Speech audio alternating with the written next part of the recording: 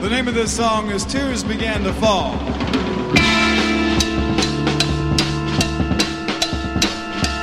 Woo! Tears began to fall. The writing's on the wall. There was nothing I could say.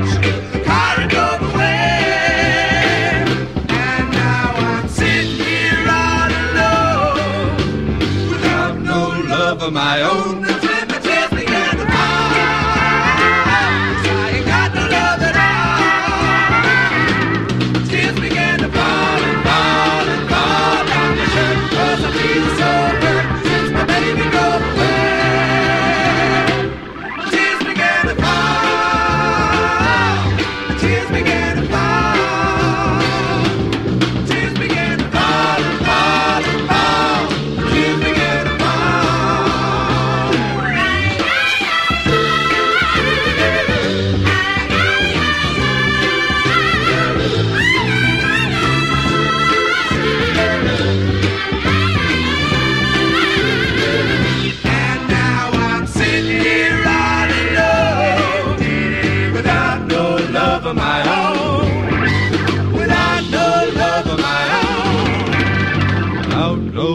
Of my own. Tears began to fall.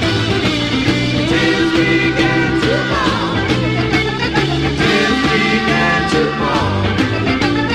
Tears began to fall. Tears began to fall. Tears began to fall.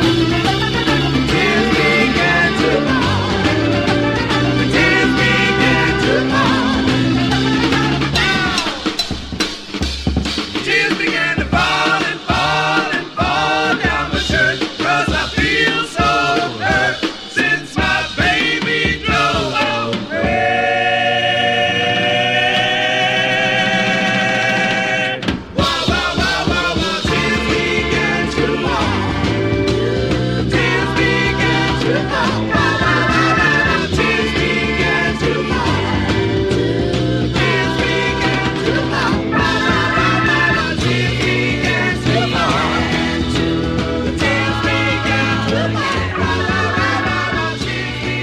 to fall.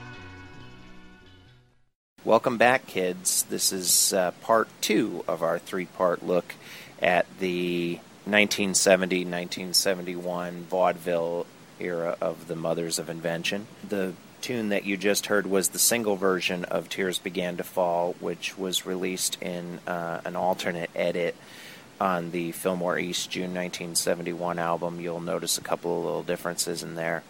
Here to continue now, we're going to be picking up with our roundtable discussion, which we began in part 1. And if you recall, we had been talking about Professor Mick Eakers having seen the vaudeville band at the Bath Festival in Shepton Mallet in 1970. The conversation picks up from there on the Zappacast. So you go to see them, and then not long after that comes this album, Chunga's Revenge, which is dressed up as a Frank Zappa album, but is in fact, there's a whole lot of vaudeville-era mothers on it. So I want to get both of your takes on it. What I can say about it is that it is not my favorite of the vaudeville-era albums, and I think the reason for that is that when I started buying the albums, and this was in the mid-'80s, I started with Freak Out and then went, Absolutely Free, Only Money, Lumpy Gravy, etc. I tried to do it in chronological order. And for me, Chunga's is the first album that Frank released that doesn't have a real conceptual identity, if you know what I mean. It doesn't...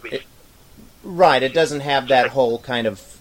It doesn't have a kind of a complete package type of vibe to it, I guess, is what I would say. But the individual songs are great. It's just kind of, it seems a bit of a... To me, it seems a bit of a throw-together, although I've come to appreciate it more in recent years, because tracks that have Flo and Eddie on them, like Road Ladies and Tell Me You Love Me, are some of my favorite Frank Zappa rock songs. What do you guys, what's your take on it? Want to start, Andrew? I think pretty much the same as you. It is a bit disjointed, but I suppose I'm listening to it from a different... I was listening to it after I'd heard the Fillmore East and all those other albums, Just Another Band. So I didn't really think of it so much as a Flo and Eddie album. They were just on some of the songs. I never really, like you say, it was thrown together with stuff from different eras, from the Hot Rats era. Mm-hmm. I don't really regard it as a vaudeville band album. That's a reasonable thing. Yeah, I funny enough, I didn't buy it when it first came out. I think I was probably attempting to go to university, and I actually bought it a few years later. I had a friend who had it, and he played it incessantly. And University of Bognor Regis. Yeah, that's the one. Absolutely, yes. And I remember after having, because I think I'd heard Fillmore East first, and again I was again finding that a bit difficult. And then on this one I thought, there's some better music on here in between the other stuff. I mean, now I've come to really appreciate the vaudeville band. I really like the singing, what's going on. At the time, I was like a lot of people. I was thinking, it's not the old band, or it's not as good. Sorry, Mick, we were saying before that I'm a few years younger than you, so I didn't actually know much about the early Mothers. Fillmore was one of the very first albums I ever heard of Frank's. So, I wasn't thinking, I wish it was more like the early stuff at all. What I liked about Chunga Revenge is, I think it's something he stopped doing later on. Chunga's included a nice wide range of music. As Scott said, there was sort of jazzy stuff and the comedy stuff and so on. And then later on, you can look at his albums and they're all either, this is a vaudeville one, this is a classical one, that's a good this point. is a rock album. Whereas if you look at things like Burt Weenie Sandwich and all those earlier records, they all had a bit of everything in it. Yeah, that's and I true. really liked that. And that's one of the things I liked about Chunga Revenge. I thought, later on, Frank, I think, bowed to pressure and thought, okay, I'm going to make this for the classical fans, I'm going to make this for the musos. This is for the guys who like the dirty songs, Here's and Thingfish. I like all of them. Yeah. I suppose if Leather had been released as it should have been at the time, then that would have been absolutely, yes. Pretty much after there was, as you say, a specific sound, a specific type of... Yeah, because even the individual albums that came out of Leather, if you look, at Zappa New York and Studio 10 and all that stuff, they are all of one type, those individual albums. Yeah. Bound together for that purpose. That's a good point, actually, Mick. I didn't really think about that because, you're right. I mean, Just Another Band from L.A. is, that one, it's one type of thing, and the Fillmore East album is one type of thing. Certainly 200 Motels is. That's a good point. This does kind of cross a lot of boundaries, actually. Yeah, well, I think it's like, because I grew up I bought the records as they came out, and of course they were all different, and you had to, in those days, you really had to work hard to be a Zappa fan, because you were going to get Lumpy Gravy one week, and then Reuben and the Jets, and so forth, so you were prepared to work hard, and then Uncle Meat, which I think was one of the best, fantastic range of stuff on that. Yeah. And then, as I say, Burt Weenie Sandwich, Weasels Rip My Flesh, again, both had a really great mixture of rock and roll, blues, avant-garde sonic stuff. And, I like that. I like sort of some of the later compilation type records that have that mixture on it as well. And here we have a track that could have come out on the Chunga's Revenge album, but didn't. It's actually a track from the Hot Rats period, and it was pressed on an acetate single along with the version of Charlena that later appeared on the Lost Episodes album. The name of the track is Bognor Regis, and to this day it has not been released on an official Frank Zappa album. So here for Professor Mick Eakers, here's Bognor Regis.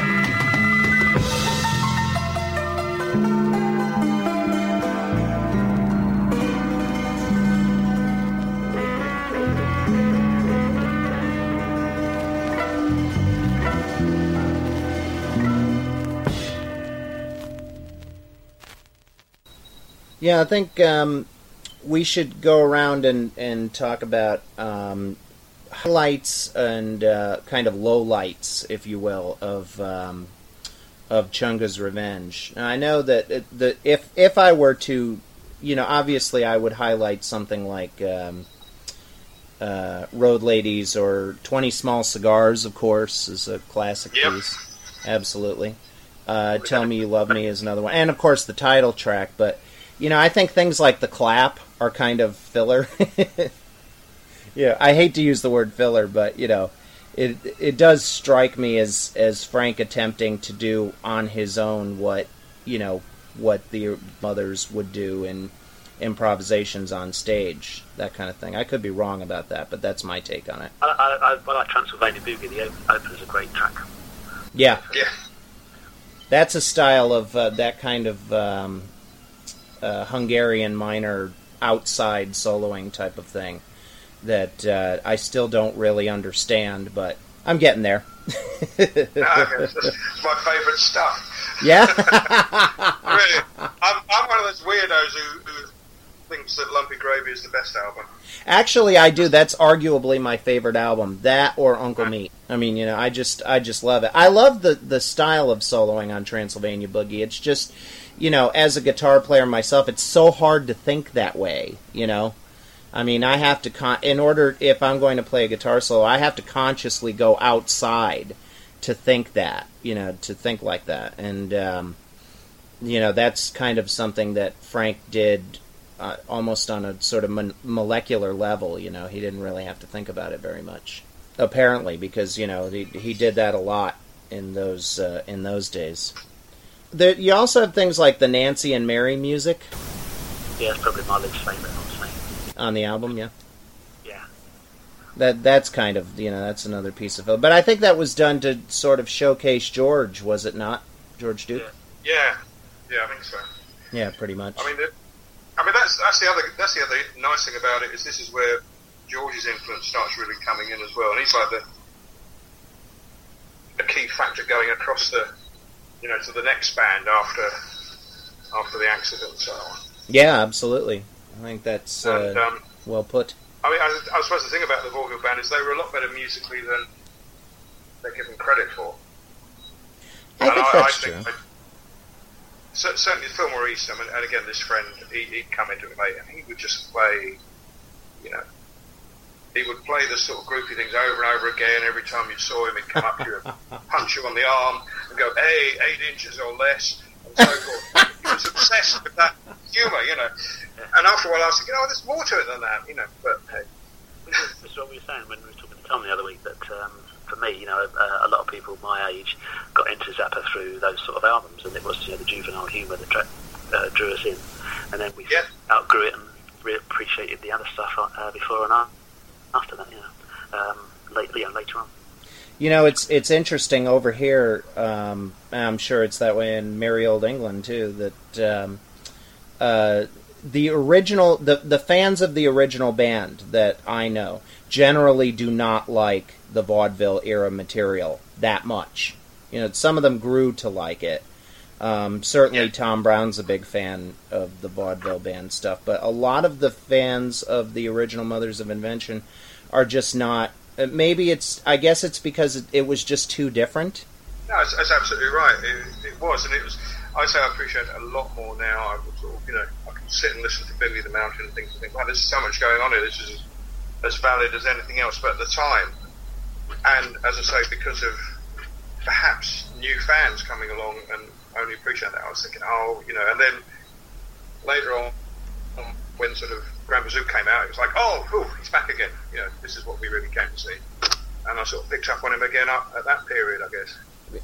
There was a lot of very, kind of fierce musicianship going on in the band, but the band had a very raw sound compared to, the vaudeville band, at least in 1970 anyway. They got a little more refined in 71 when Don Preston came back and all that kind of stuff. But they had a very raw sound in 1970. Would you guys agree with that? Yeah, I wonder if that was in any way down to Jeff Simmons or at all. Because Jeff was only in that band, isn't it? That original 79.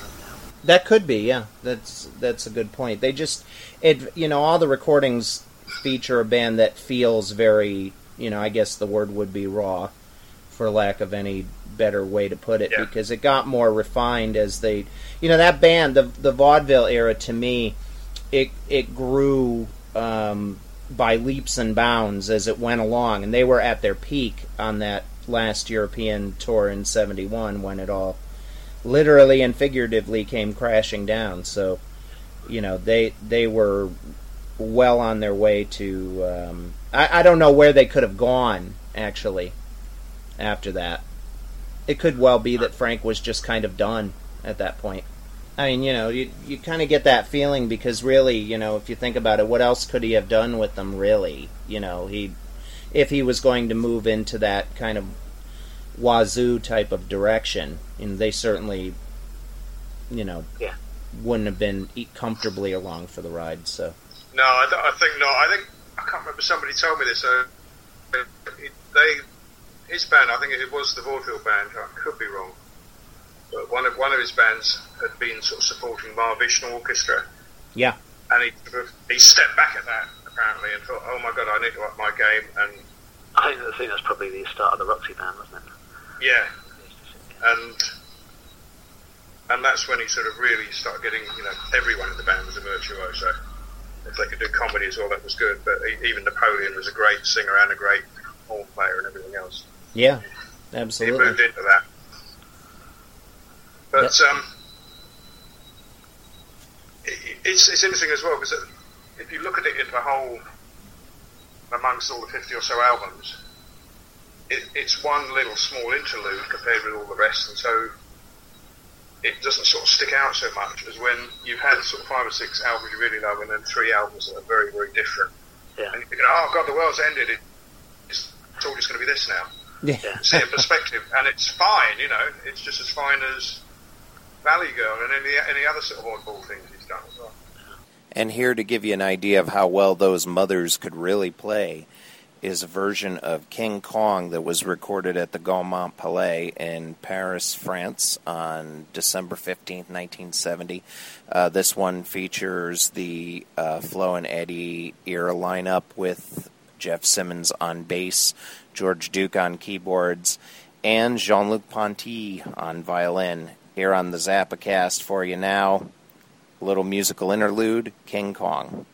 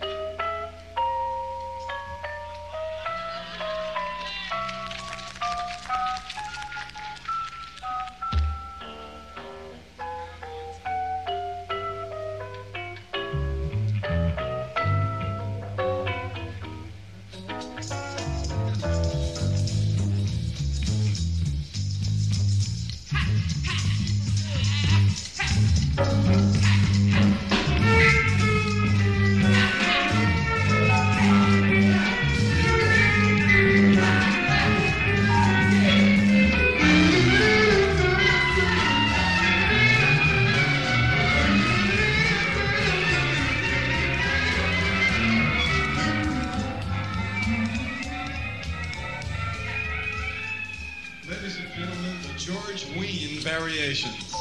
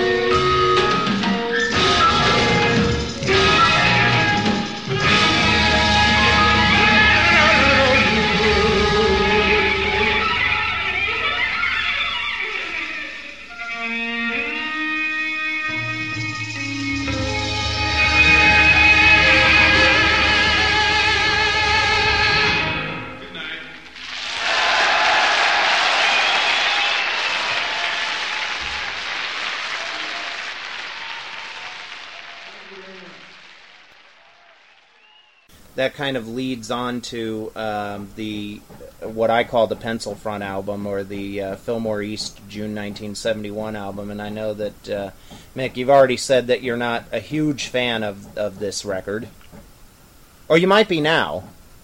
Now I'm happy.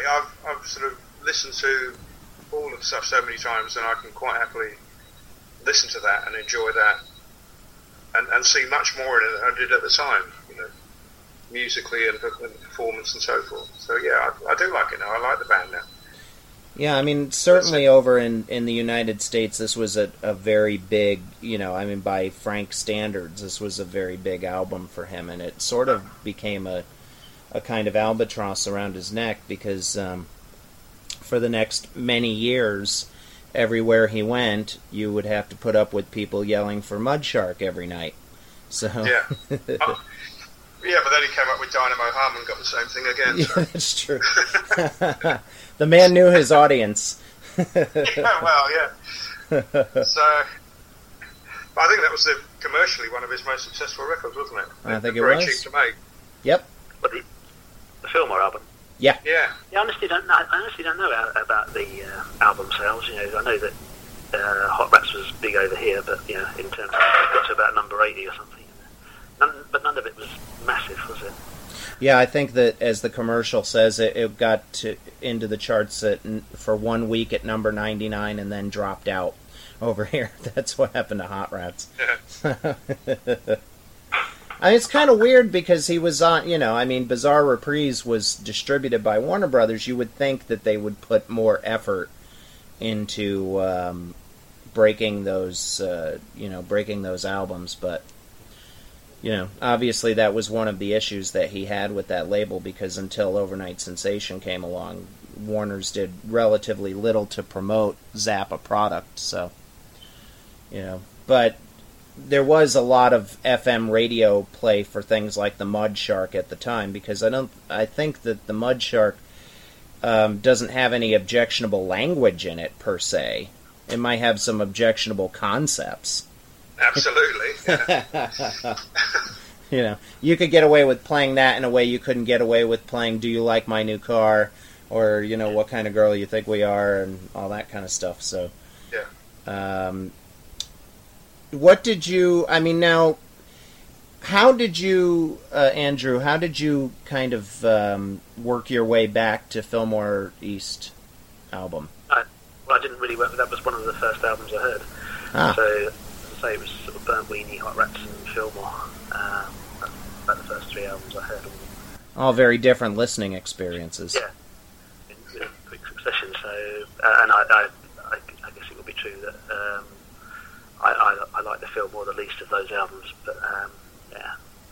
And I think just another band from LA I also heard. So I probably, when did that come out? Was that 72 or early 72? Yeah. Yeah, February, something like that. Yeah. Yeah, that was my sort of early. Before I'd even bought any albums, those were the first sort of things I'd heard, and so I didn't actually work my way to it. It was already there. No, I was just going to say, I suppose I came back to it over the past 15 or so years. More recently, when I sort of started filling in the holes in the collection with the CDs, when all the Ryko discs came out, and I started playing the records to my kids as well, and they all really, they liked the funny ones as well, and that sort of, I found a new audience through them. But so I guess I came to it, and if you'd asked me the same question 20 years ago, I'd have said, "Oh no, that was a bad period. I don't listen to that stuff." But now, I just see it as part of the. And then the other thing, of course, is that Frank obviously meant a lot to him. He was his Playground Psychotes. He wanted them back in the band in 87, 88. Dweezil's now doing this thing with yeah. They obviously, you know, he holds Flo and Eddie in high regard. Well, Frank certainly did. Had good fun with them. Excuse me, my cat's knocking things over. I'm just going to go and attend to my cat. Not making all that racket back there.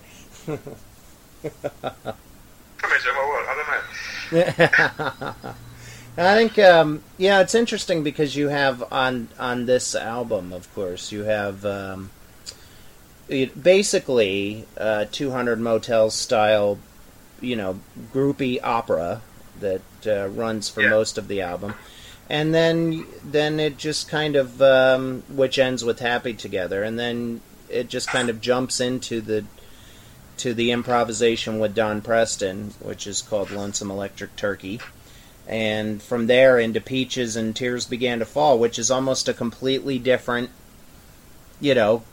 type of thing to the groupie opera. So, it's kind of... I think, again, with hindsight, things I'm enjoying listening, I love Tears Begin to Fall. Yeah. And Happy Together come from that. And that, I think, this is great. This is doing pop music with love and respect, even though it's silly, just like Reuben and the Jets. And that is the side that I really like. And that was, I remember thinking that when he said the Turtles were joining way back in the day, and I'd really enjoyed Reuben and the Jets. Oh, good, perhaps they'll do a lot of that stuff, mixed in with the avant-garde music and so on. Yeah, absolutely. I think that, it's probably, I guess you could say that on a sort of collegiate, high school / collegiate level humor, that it's arguably certainly one of Frank's most accessible albums, if not the most accessible. You can still get fraternity kids to listen to the Fillmore East album and they'll still like it. So, yeah. It is... No, everybody knows the root songs. Yeah, sure, exactly. That's what everybody remembers, sure. Yeah, times I sort of, I'll meet people and they'll say, I remember I was in a pub and I was sitting there writing something just on my own. Someone said, "What are you doing?" I said, "I'm writing a book about Frank Zappa," and everyone went, "Hey, Bobby Brown."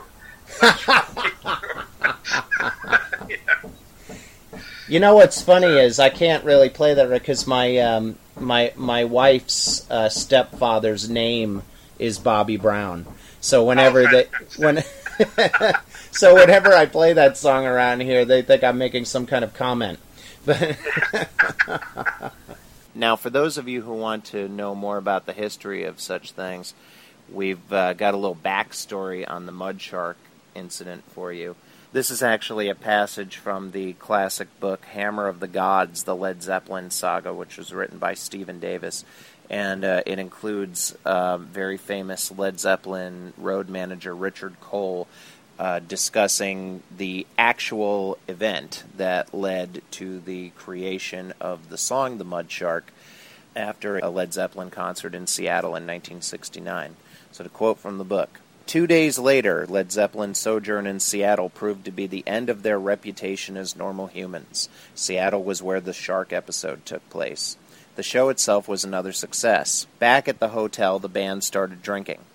Richard Cole says that what happened later was his fault. The Sharks thing happened at the Edgewater Inn in Seattle. How it came about is that in 1968 I was with Terry Reid supporting the Moody Blues in Seattle, and their road manager told me the band should stay at the Edgewater Inn because there's a tackle shop in the lobby and you can fish right out of the window of the hotel. I said, "Go on, f*** off, you." He said, "Come on, Richard, I'm not kidding, it's true." So the next time I was in Seattle, I was with Led Zeppelin and Vanilla Fudge, and we started to catch sharks out of the window. By this time, the tours were more and more risque, and you could do what you liked with the girls who showed up at the hotel. For me, the second Led Zeppelin tour was the best time of my life. That was the one. We were so hot and on our way up, but no one was watching too closely, so you could play. And these birds were coming to my suite wanting to and me and Bonzo were quite serious about catching these fish. What happened next isn't really clear. One girl, a pretty young groupie with red hair, was disrobed and tied to the bed. According to the legend of the shark episode, Led Zeppelin then proceeded to stuff pieces of shark into her vagina. Richard Cole says it didn't happen that way. It wasn't John Bonham, it was me. Robert Plant and John Bonham didn't know anything. They were kids. It wasn't shark parts anyway, it was the nose that got put in. Yeah, the shark was alive, it wasn't dead. We caught a big lot of sharks, at least 2 dozen, stuck coat hangers through the gills and left them in the closet.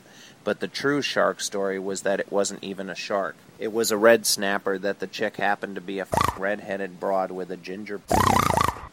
And that is the truth.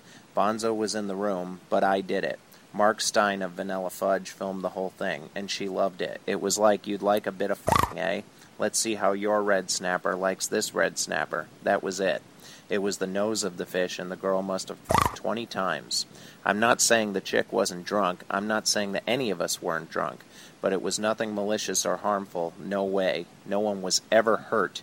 She might have been hit by a shark a few times for disobeying orders, but she didn't get hurt.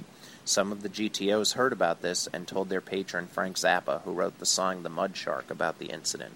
In addition to this, we've got a track that Frank released on the Playground Psychotics album in 1992.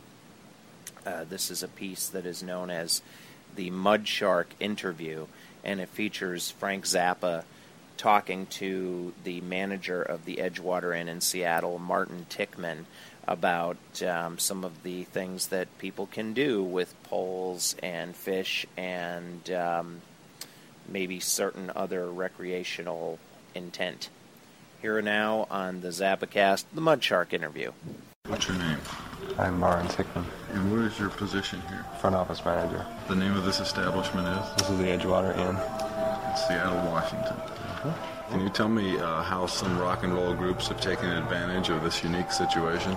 They've taken advantage in different ways. We do encourage and advertise that you can fish from your room, and we are glad to have our guests fish from them. Do you supply them with fishing equipment? No, but we have a shop in the hotel that does rent the equipment as well as bait. What sort of bait do they usually use? It's a preserved minnow of some variety. I don't know exactly what the fish is. Well, what do they do after they fish from the window? Well, rock and roll bands and other guests as well often catch shark and squid and octopus, and usually it lands up either in the bathtub or dribbled on the floor on the way to the bathtub. Mm-hmm. But it's not reserved to any rock and roll bands. I mean, other guests do it too. Mm-hmm. But how frequently do you find squids and sharks and octopuses in the bathtubs of the rooms here at the hotel?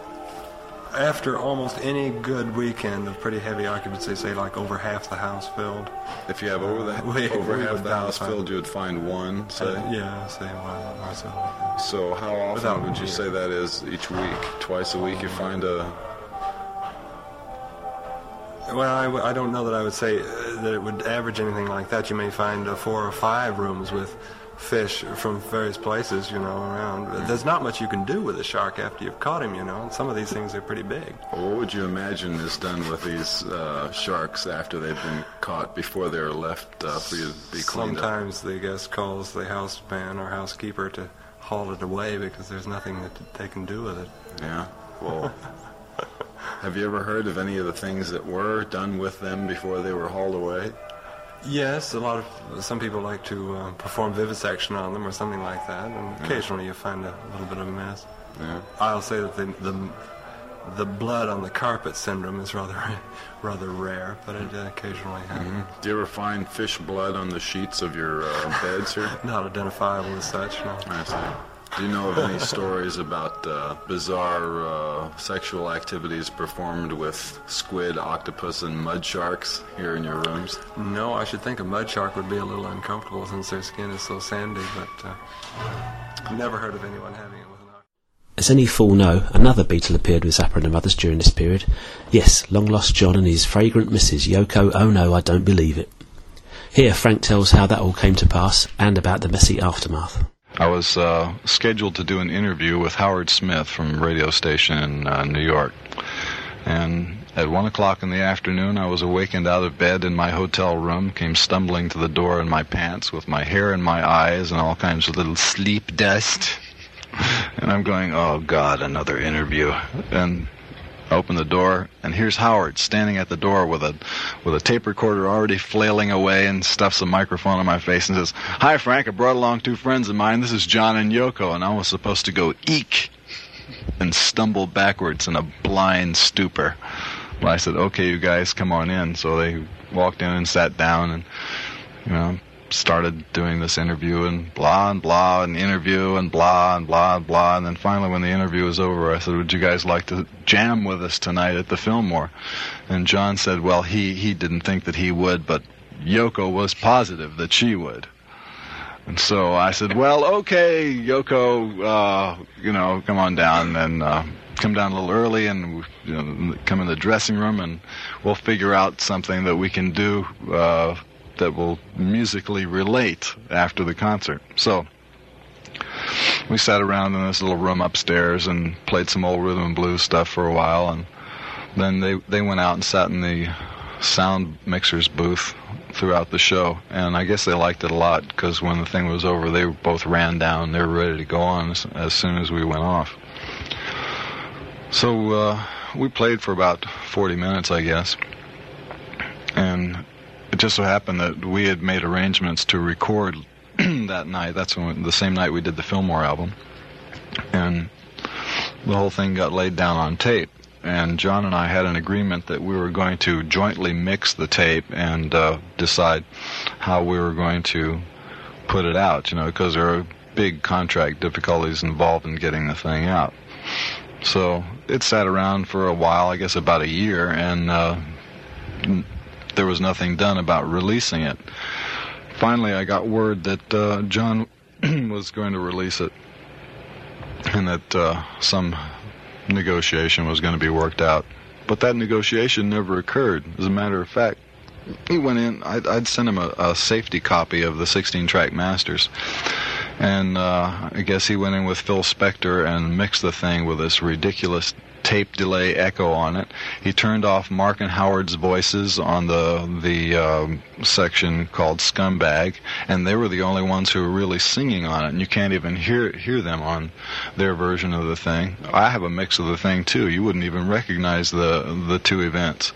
And they did weird things like put in certain applause where it didn't really occur, and they changed the thing around. And then the ultimate insult was to take the tune King Kong, which was obviously an ensemble performance, where everybody in the Mothers knew what they were playing. They were playing the melody. It was obviously a song.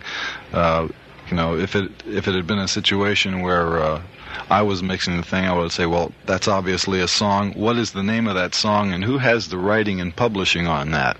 Well, it didn't occur in their case.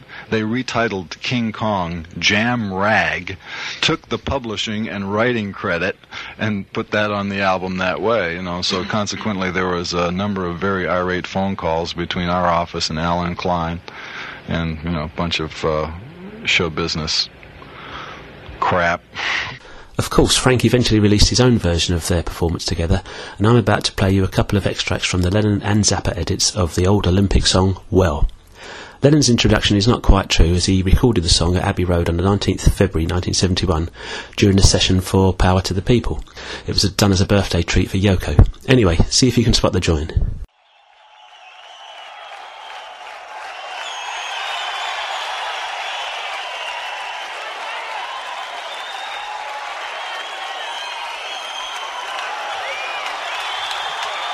Hey, sit down and cool it for a minute so you can hear what we're going to do. And for those of you in the band who have no idea what's about to happen, this is an A minor, and it's not standard blues changes. But it's close. This is a song I used to sing when I was in the cabin in Liverpool. I haven't done it since, so...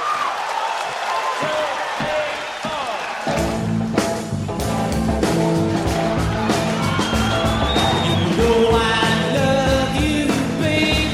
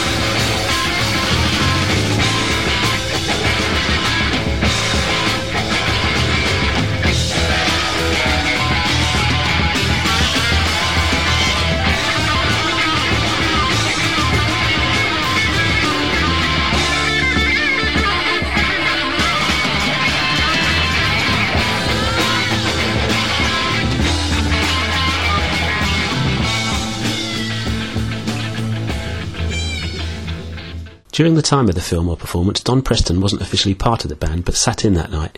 He vividly recalls Yoko jumping into a burlap bag during the song Scumbag and thought it was all very demeaning. Another unofficial member of the vaudeville band, and also another Lennon, was Nigel Lennon. Many fans were unaware of Nigel until after Frank's passing, when she wrote one of the better obituaries. It transpired that she and Frank enjoyed both a personal and professional relationship. Although she learnt the band's repertoire and was present at many shows, she only got to play a handful of gigs, being employed principally to step in should any of the druggies in the band suffer from selective amnesia. You can read all about their time together in her very well-written book, Being Frank. Nigel tells me it should be available as an e-book at some point very soon. In it she mentions that one night Frank asked her if she had ever composed any serious music, and so she played him a tape of her piano composition, Opus 1. This was inspired by the introduction to Frank's Little House, and Nigel very kindly allowed me to include this recording, an FZ approved master if you will, on my 21 Burnt Weenie Sandwiches CD. So let's hear that now.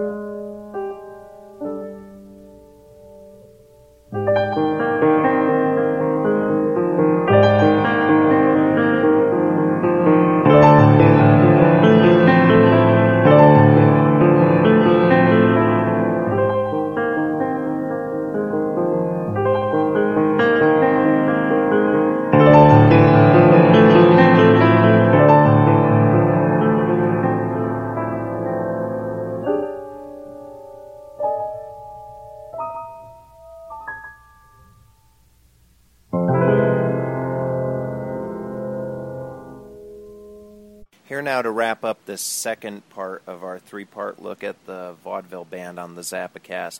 We're going to have two tracks for you, two fairly rare tracks from that period. The first is Willie the Pimp Part 2, which was included on the original Fillmore East June 1971 vinyl record, but was edited out by Frank of the subsequent CD reissues of that album, and to this day is not available on a major Frank Zappa release. And the second piece that you're going to hear is Junior Mint's Boogie, which was released as the B-side of Tears Began to Fall on 1971 single. So here to close out this second part of our three-part look at the vaudeville band, Willie the Pimp Part 2 and Junior Mint's Boogie.